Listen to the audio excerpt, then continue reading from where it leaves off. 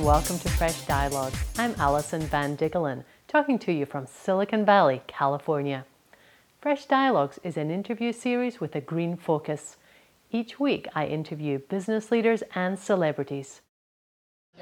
So our focus this evening is entrepreneurship, but this seminar came about as a result of a course I'll be doing this fall on green entrepreneurship. So I will be asking some questions for green entrepreneurs in the audience today.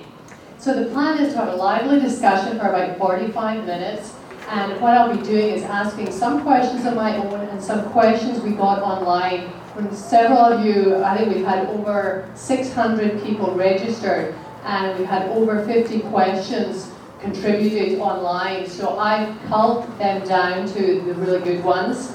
And we'll be going through the art of entrepreneurship today to what made you a good evangelist. Well, I think that the starting point for great evangelism is that you have a great product. Because it is very hard to evangelize crap. Lots of companies are figuring that out. So I was blessed by having a great platform. If I were evangelizing MS-DOS, it might be a different story. So I was blessed by having stepped into a situation where I just had a great product.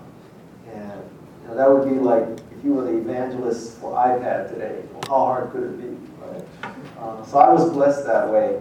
And I think looking back over my career, the thing that has made me successful is that, unlike a lot of people, I'm willing to grind it out.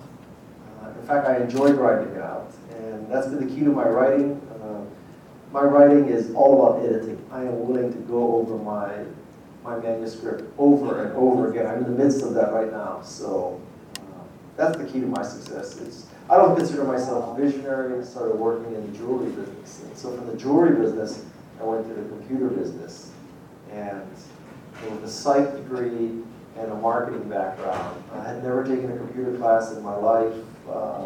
I didn't know anything about programming. I'm sort of living proof that you can fool most of the people most of the time. I'm also living proof if you do one thing right, like evangelize Macintosh, you can live off your reputation for decades.